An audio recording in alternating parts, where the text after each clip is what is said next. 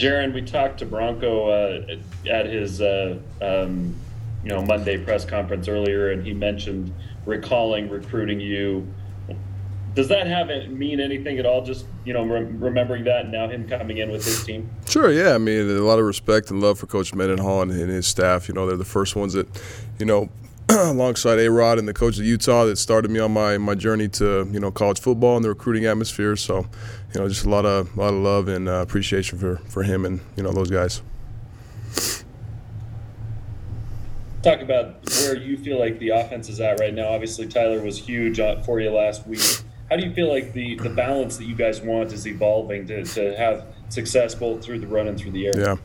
I think we've seen a lot of games where the passing games worked really well and games where the running games worked really well. And I think our next step is finding a way to put them both together on the same night, having the best of both worlds. We're doing a lot of great things right now against some really good defenses, moving the ball really well, racking up a lot of yards. But it's just time to take that next step. Jaron, being one of those few players that was recruited by Coach Mendenhall and that staff and whatnot, how do you hope that maybe fans and students, a lot of whom probably don't remember kind of the Bronco Mendenhall era at all, you do from you were in high school, obviously, but a lot of these BYU fans probably don't remember that. How do you hope they kind of welcome back this group to Lavelle's house for the first time since they've been gone for 6 years? Yeah, hopefully with a lot of love and respect. Can you guys hear me? It says I'm muted. I don't know.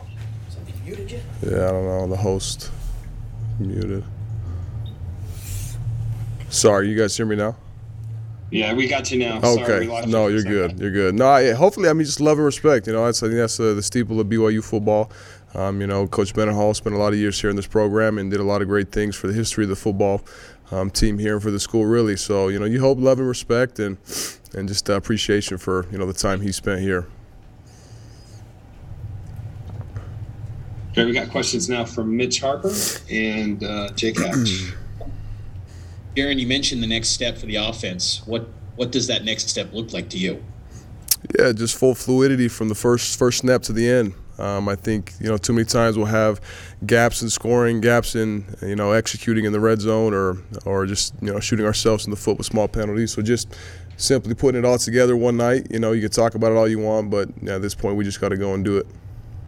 How nice of a luxury is it for you in that backfield to have a guy like Tyler Algier he can carry it 32 times and lead you guys to a victory? Absolutely. That's what Tyler does, man. He sells out for this team, gives everything he has. And it'd be nice to give him a break, a few less carries, take care of his body a little more, But he's done a great job for us, and he's a huge part of the success we've had this year. Jaron, just building off that, he seems like a really no-nonsense dude on the field. He just doesn't say a lot, just goes out there and plays the game. Am I assessing that correctly? Yeah, you guys just aren't in the locker room, so But yeah, he is. When he's on the field, man, he's a no-nonsense, does his work, But when you know him in the locker room, he's an outgoing dude who loves his guys. So, I think that's why he's so focused on the field, is because he loves everyone around him, loves his team, and do anything it takes to get a win. We're seeing you start to run a little bit more in recent games. Is that just a result of you feeling healthier and being healthier, I guess? Yeah. I think just in the recent games, there's just been opportunities to run. Some games there wasn't, and then other games there are. So, just remaining ready to take advantage of what the defense gives us and just do what I can. Okay, is Carhartt sponsoring you with that beanie, or is that just a... Oh, Built Bar. Whoops. Let me go like this. There we go. I got it on backwards. Thanks for pointing that out.